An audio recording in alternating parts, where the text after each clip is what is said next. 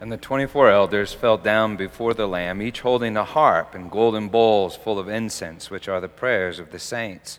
And they sang a new song, saying, "Worthy are you to take the scroll and to open its seals. For you were slain, and by your blood you ransomed people for God, from every tribe and language and people and nation, and you have made them a kingdom and priests to our God, and they shall reign on earth." And I heard every creature in heaven and on earth and under the earth and in the sea, and all that is in them, saying to him who sits on the throne and unto the Lamb be blessing and honor and glory and might forever and ever. Amen. And so, Lord God, I guess I'd ask that as we worship tonight, and that's hopefully the sermon, not just the singing, Lord, that we'd see just a little bit of what those 24 elders see, what the new creation sees. And that, Lord God, we would believe what we see so much that this world would no longer control us, no longer own us, no longer define us. Lord God, help us to preach. And Father, I pray for our brains. Would you pull all these pictures together? God, new people are here, like my friend John. He's out there tonight, Lord. Didn't hear the other sermons. Some of us have been off on vacation. All of these pieces, Lord, it's just the most incredible picture in Genesis chapter 1 through 3. Would you help our brains to pull it all together? Not so we could impress people at a party, but so we could see you, more of your glory, Jesus the Christ. And it's in your name that we ask these things. Amen.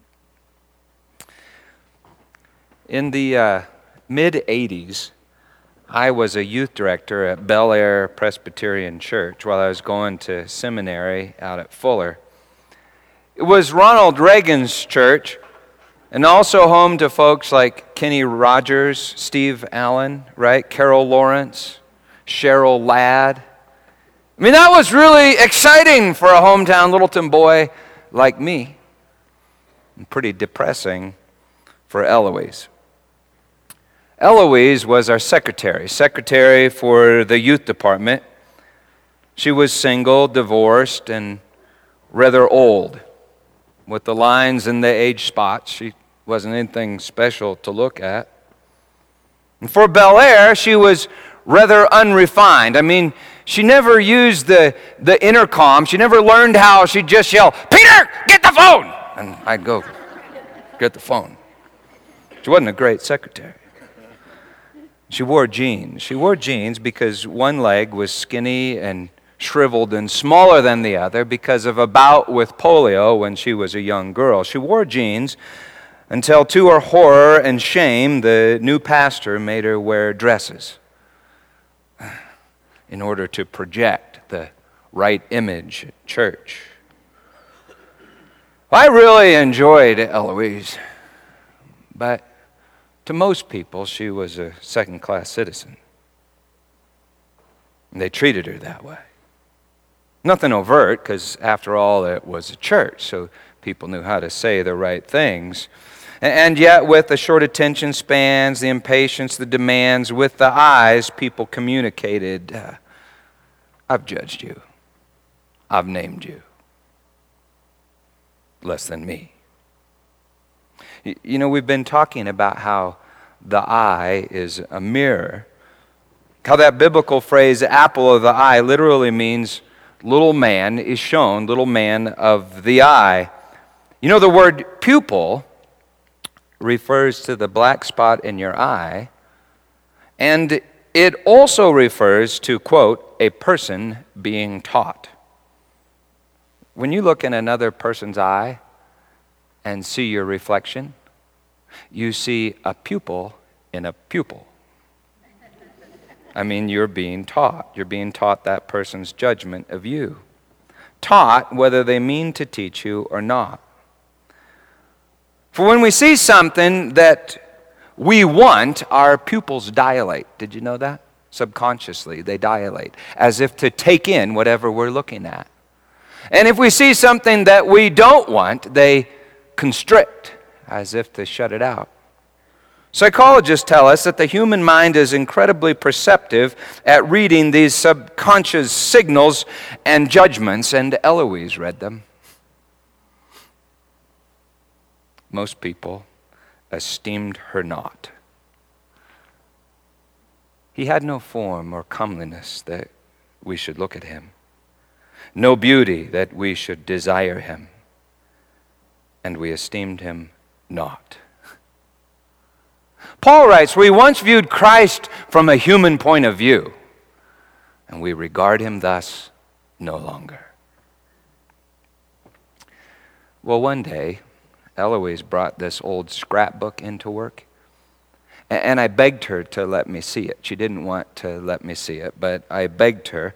And I opened it up, and there on the first page was the young face of my secretary, our youth secretary, Eloise, on the cover of Vogue magazine. I turned the page, and there it was again on the cover of some other magazine. I turned it again, and there was again and again and again. It turns out that Eloise Salin, you can look this up, was a major cover girl in the 40s and the 50s. Here's Eloise in an ad for Sweetheart soap. I got this off the internet yesterday. Here's Eloise in an ad for Ivory soap. A cover girl's born beautiful. That's the article. Here's Eloise on the cover of True Confessions in 1949. One day, Eloise told me that her roommate in New York City had been Grace Kelly. Another day, she told me that she had once dated John F. Kennedy for a time. I said, Eloise, you dated John F. Kennedy? And she said, yeah. I said, what happened? And she said, oh, I dumped him. I said, you dumped him? Why did you jump John F. Kennedy? And she went like this, and she said, oh, Peter, he was boring. He just talked about politics and stuffy. John F. Kennedy. One of my very favorite things to do at Bel Air was to tell snobby people who looked down on Eloise about her history. They'd be talking to her, telling her to do something, run some errand, and I'd say, hey, did you know that Eloise was on the cover of Vogue magazine, 1950? And hey, did you know that Eloise's roommate was Grace Kelly? Yep, it's true. And hey, did you know that Eloise used to date John F. Kennedy? And not only that, she dumped John F. Kennedy. And all at once, boom, it was like their entire demeanor changed. Their judgment of Eloise changed. Their name for Eloise changed. Cover girl, Eloise. And their pupils dilated. You know, how we see people changes the way we treat people, even subconsciously, beyond our control. How we see people changes the way we treat people, and the way we treat people changes people, makes them, creates them. We've been reading the story of how God makes us in his image. And you know, he's still making us in his image with his word that is his judgment. Well, in Genesis 3, the serpent tempts the woman to make herself in God's image by taking fruit from the tree. She knows that God said, the day you eat of it, you will surely die. And she eats it anyway and gives some to her husband who was with her. She ate,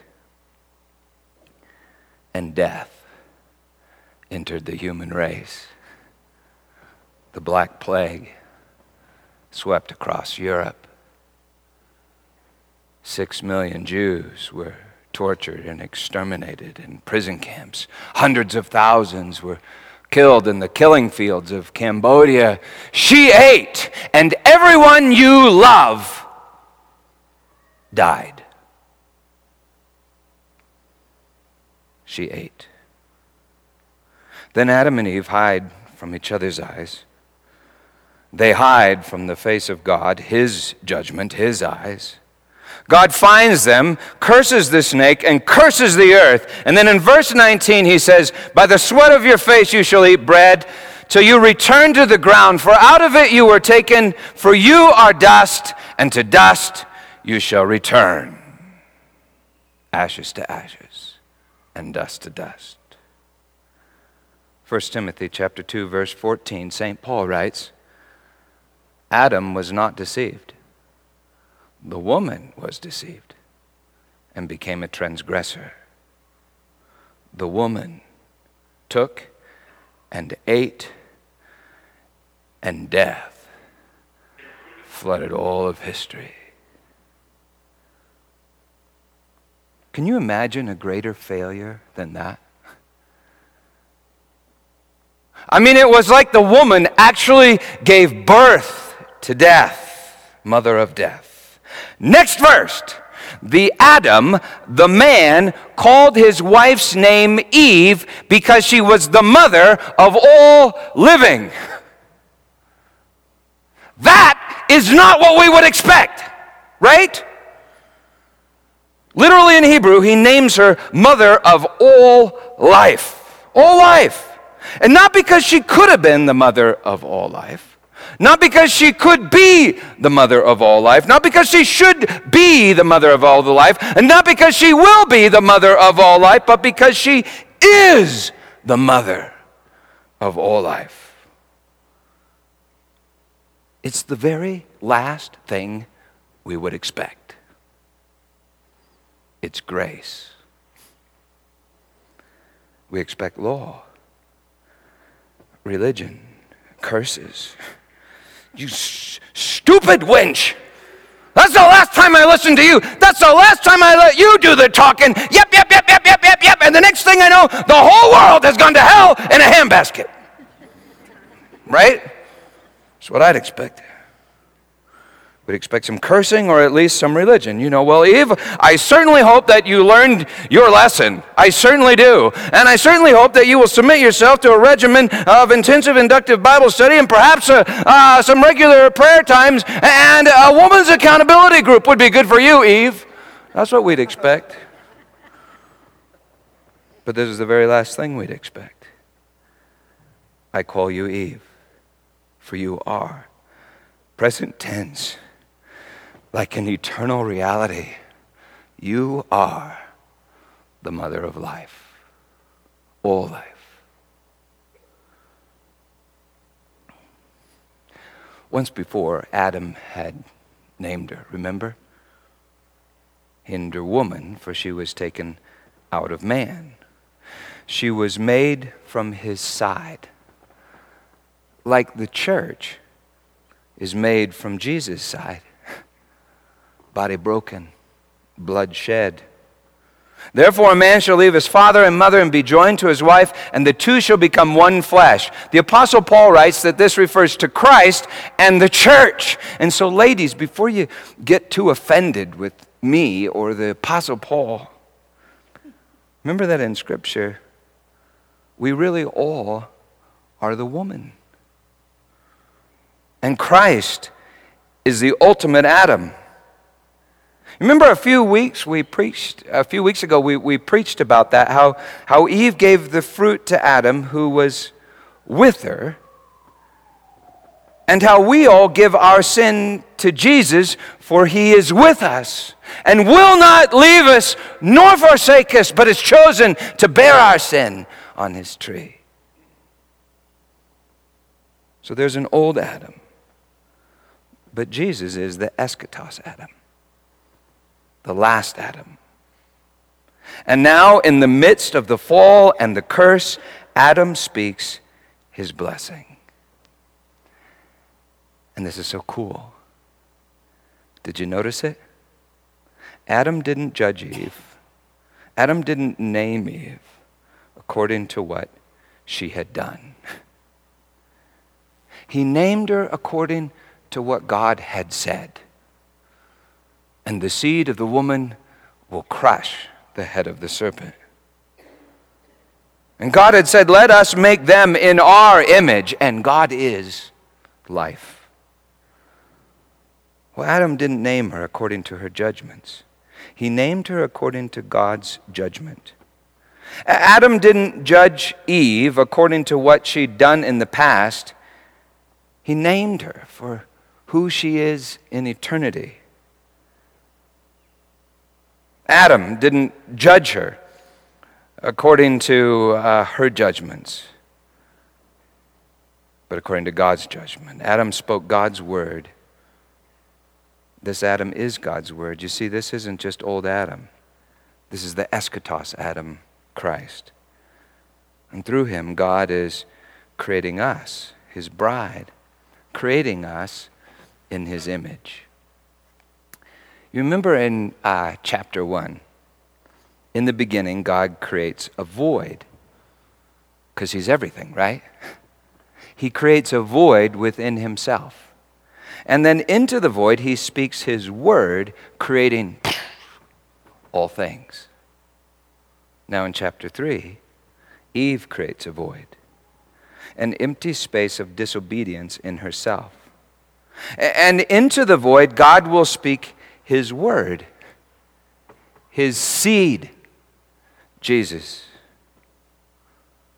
So think about this with me. Review this with me for a minute. Eve creates the void, that bubble of darkness, through her judgment, which is disobedience. She takes from the tree to judge herself and to justify herself. The tree of the knowledge of good and evil is like a mirror.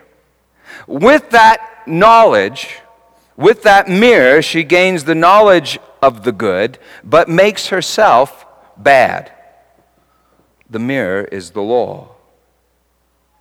By taking law, we produce this.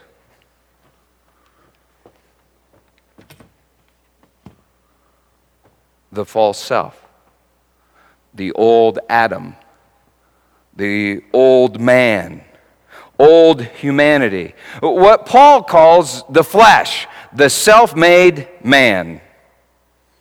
I've been preaching about this picture for months.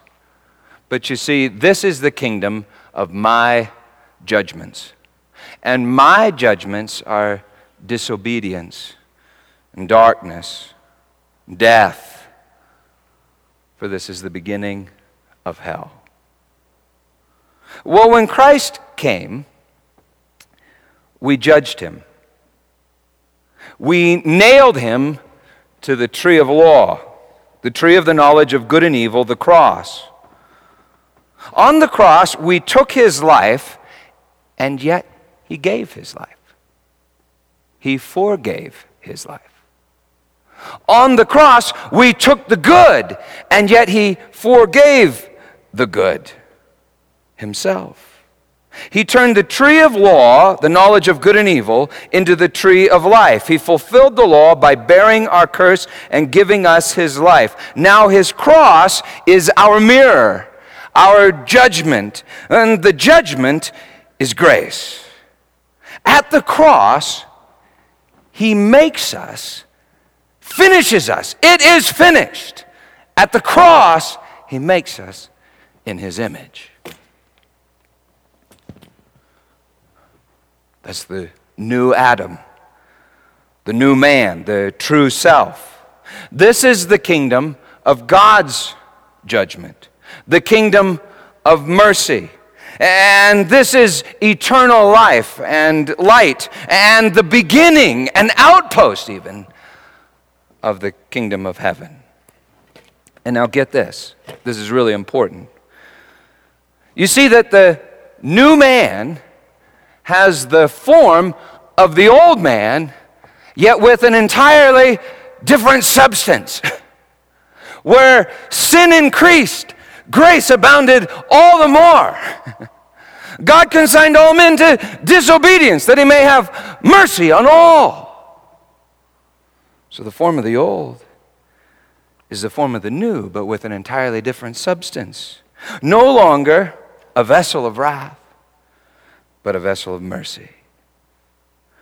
Now, I have both of these pictures up here that we've been looking at recently, because I want you to see that I have an old man and I have a new man.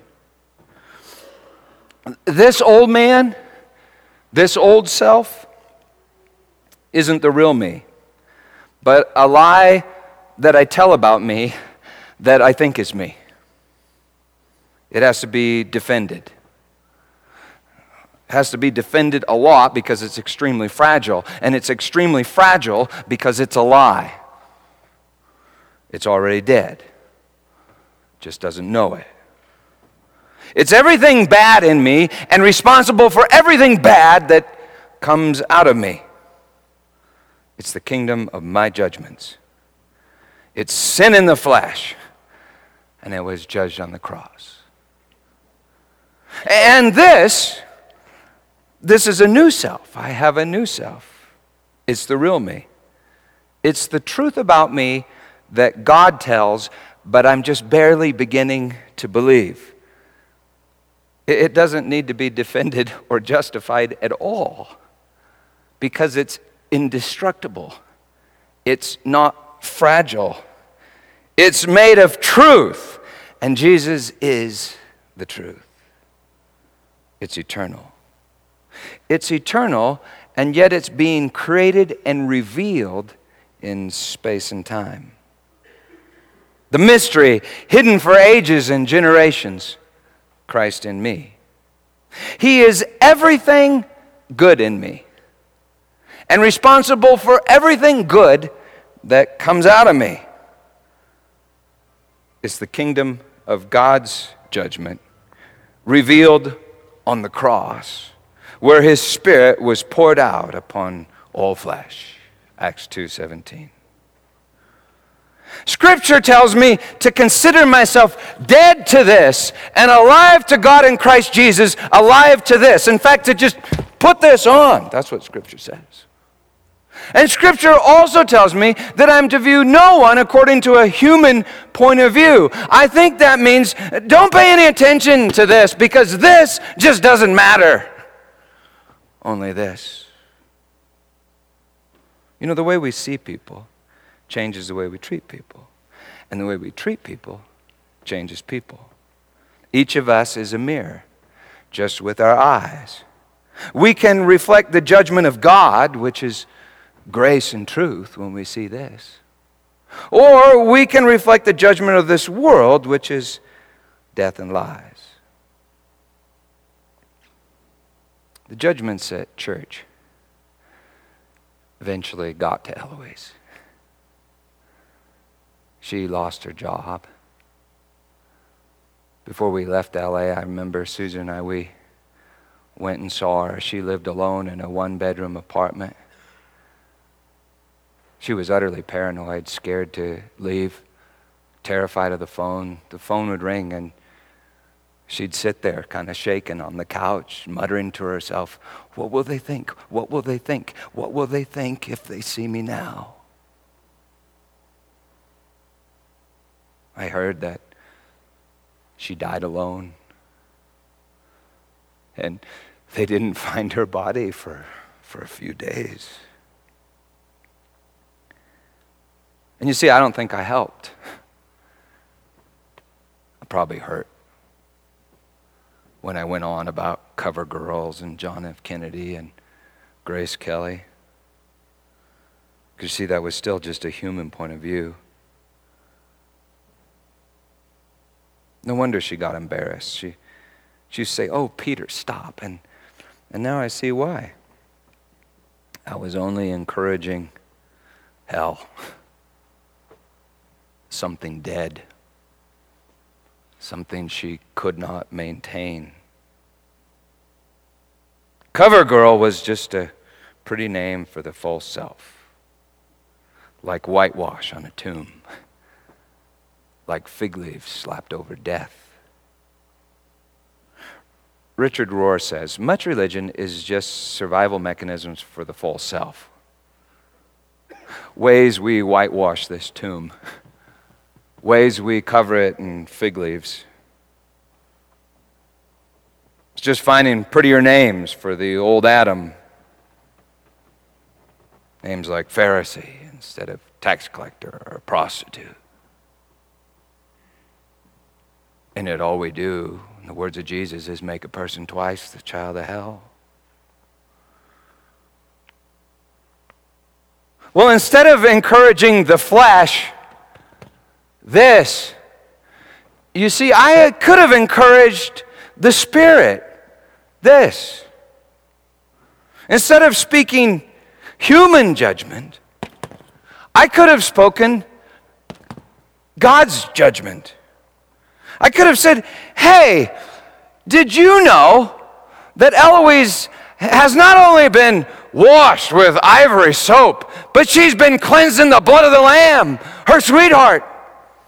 And hey, did you know that Eloise not only dated John F. Kennedy, but she is actually betrothed to Jesus the Christ? And hey, you snooty person, did you know Eloise not only roomed with Grace Kelly, but the Spirit of God, no lie, the Spirit of God rooms in her heart even now? And hey, did you know her face isn't only on the cover of Vogue magazine, but God is her daddy, and she's the apple of his eye. She's the face reflected in the eyes of God. Now, what I'm telling you is a true confession. It's no lie. I could have said that.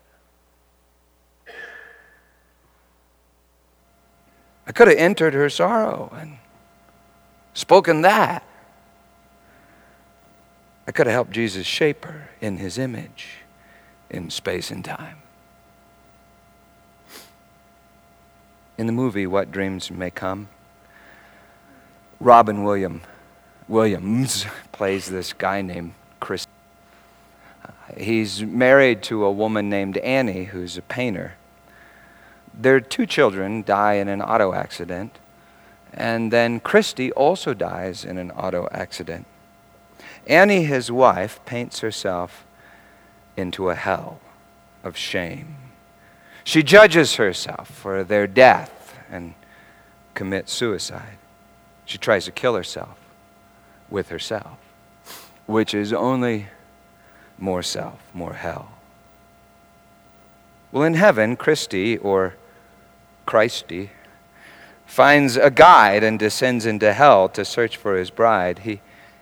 He finds her in an upside-down church, in a dark little room constructed with her judgments and lies. Christy tries to convince her of the truth, but she won't believe. She won't leave. The guide tells Christy that if he stays, he'll be trapped in her lies too. And Christy decides he would rather be with her in hell than apart from her in paradise.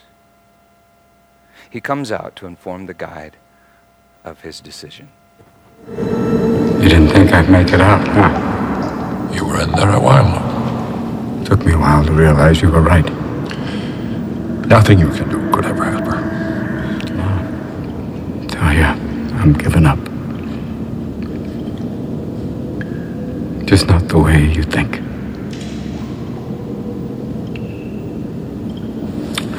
Go home, Al. You tell my children I love them,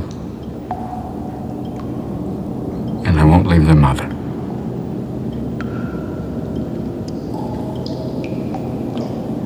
Thanks.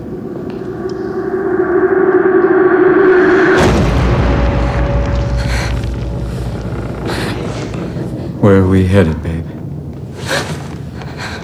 In 1 minute, I won't know you any better than you'll know me. But we'll be together, where we belong. Good people end up in hell because they can't forgive themselves. I know I can't, but I can forgive you. For killing my children and my sweet husband. Being so wonderful, a guy would choose hell over heaven just to hang around you.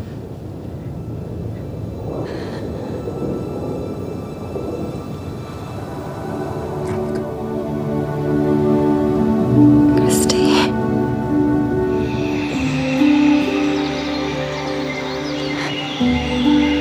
Sometimes when you lose, you win. So think about that. Christy gives up everything, just to be with her.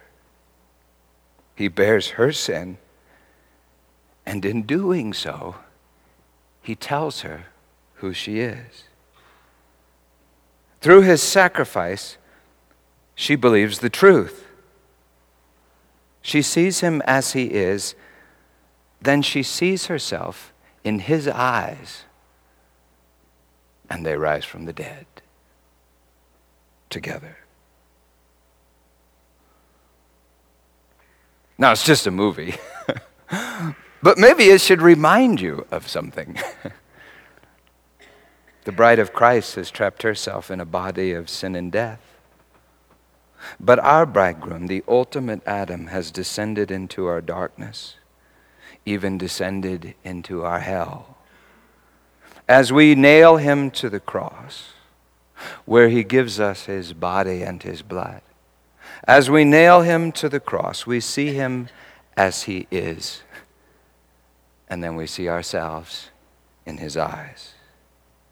He is God's judgment of grace, God's word, God's seed, descended into the dark womb of this world and into the dark womb of our hearts, creating us in God's image. He washes us, covers us, completes us with himself, our bridegroom. Now listen to Paul in Ephesians 5. Husbands, love your wives as Christ loved the church and gave himself up for her, that he might sanctify her, make her holy, having cleansed her by the washing of water with the word, so that he might present the church to himself in splendor. You see, I am to make my wife splendid. Not by grumbling at her, which is my normal method. Not by nagging, not by complaining, not by judging her with human eyes, but seeing her with the eyes of God and naming her.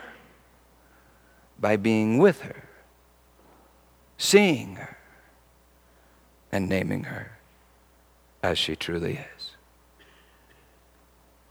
Like the way Jesus came to be with a coward named Simon. Looked at him one day and named him Peter, the rock. And on that rock built his church.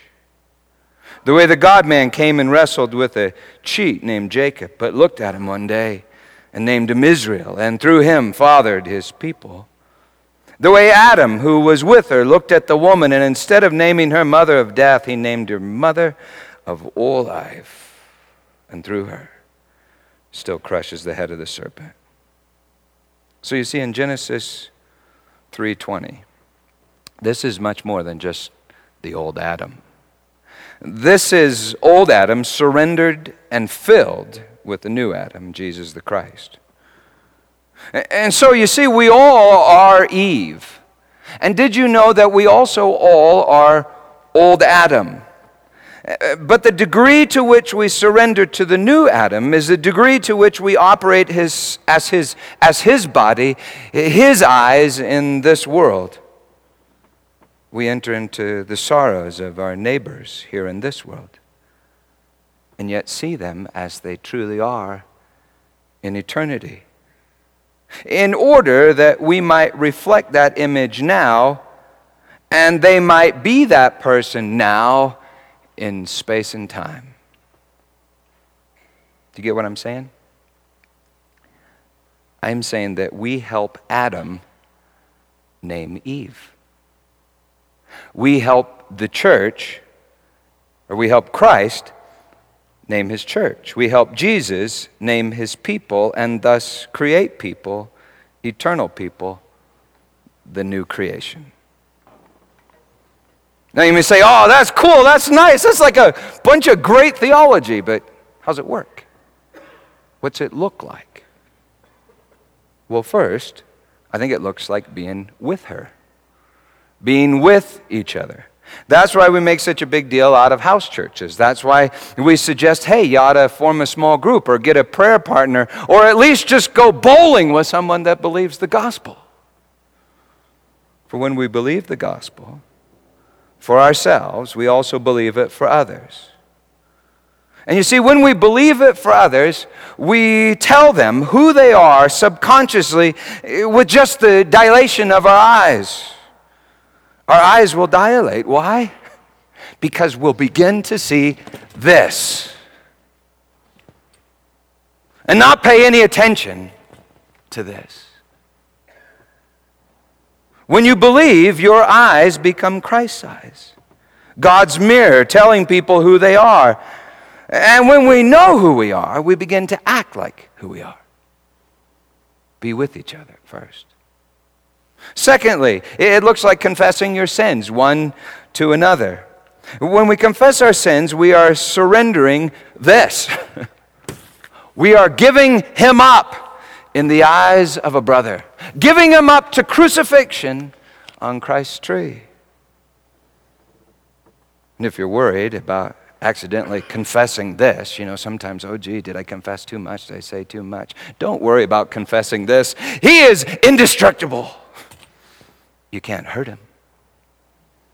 And when you hear a confession, when someone confesses their sins to you, don't curse them.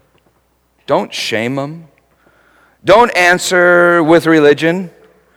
Don't present a program so they can put fig leaves on this. And don't give them fig leaves so they can hide this, saying, oh, it's not so bad. No, just enter their sorrow. Look them in the eye and issue God's judgment. In the name of Jesus and under the authority of his blood, you're forgiven. And then thirdly, tell them who they are. Speak the name. Peter writes, you are a chosen race, a holy priesthood, God's own people, a holy nation. John writes, you are the little children of God. Little children get their name from their father. You are the bride of Christ. Brides get their name from the groom. Paul writes, you are the temple of the Holy Spirit. You are the body of Christ. The body of Christ. The body of Christ. So if a name won't stick on Jesus, it won't stick on you. Are you his body? Then don't receive any name that won't stick on him. Name your brothers and sisters with the family name, the name of Jesus. And I think we can even begin to name each other as individuals. Only God knows your full name, that name on the white stone, yet even now he's beginning to reveal it. You see, when we enter another person's sorrow, darkness, or hell, we begin to see the old man. We see it. We begin to see this, the false self. But do you see that this false self is an inverse of an obverse, the true self? The form of disobedience becomes the form of God's mercy. The new man fills a void that was the old man. So when I pray for people, I try to ask this question. God, what does your grace look like in this person? This particular person. So if I was praying for Simon Peter, for instance, I might ask that question and then look him in the eye and say, Peter, you seem awfully scared. I think you're a rock. Paul, you're like an old Pharisee. I think you are the apostle of grace. John, you seem awfully angry, calling down a fire on a whole Samaritan village. I think you're the beloved disciple. God, help him to believe it. Mary, You think you're a prostitute, but I know who you are. You're the bride of Christ. Child, you call yourself a bastard, but that's not who you are. For your daddy is God. Woman, you feel desolate, barren, and ashamed, but I'm telling you, you are the mother of all life. That means so much to me, for I've heard Jesus name my friend Elaine with that name, and then watched as its truth has been revealed in space and time. Jesus names her. And do you see, he also names you the mother of all life. You realize, don't you, that every time you sin, you give birth to death? Even the death of Jesus the Christ upon the cross. So if we were to be named by our judgments and by our deeds, we would be mother of death. And yet Adam looked at Eve and named her the mother of all life. Did you get that? All life. That would include Adam, right? And do you remember that Jesus is the life? And please remember that the church is his mother. When we believe the gospel, you see, we testify to the gospel. And we give birth to Jesus in others. And Jesus is all life.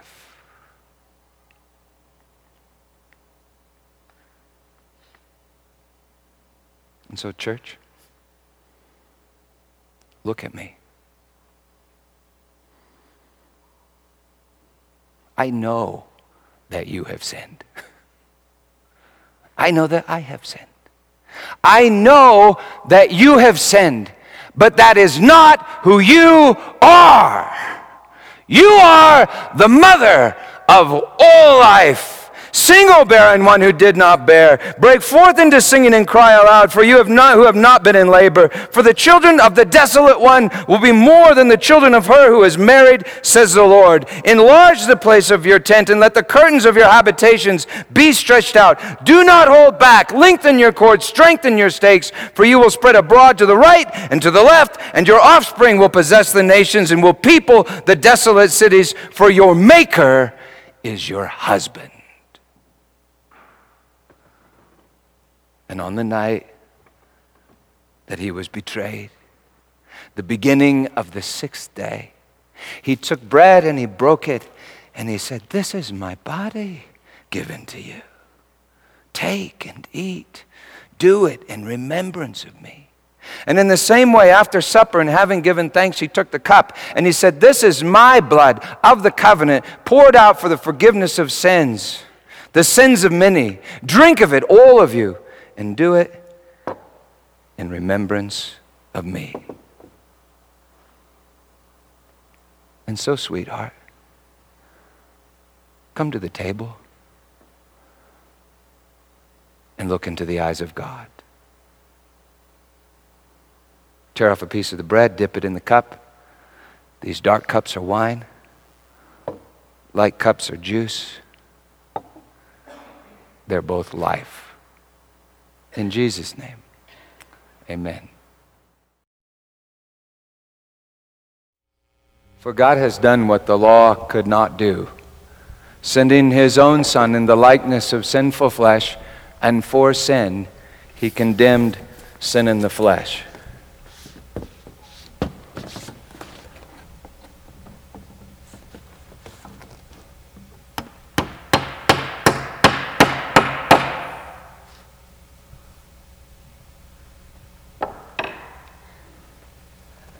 In order that the just requirement of the law might be fulfilled in those of us who live according to the Spirit rather than according to the flesh. If you came to this table, repeat these words after me. It is no longer I who live, but Christ who lives in me. You don't have to defend that. You don't have to worry about that. You don't have to fight for that. you're free. In Jesus' name. Believe the gospel so other people could be free. Amen.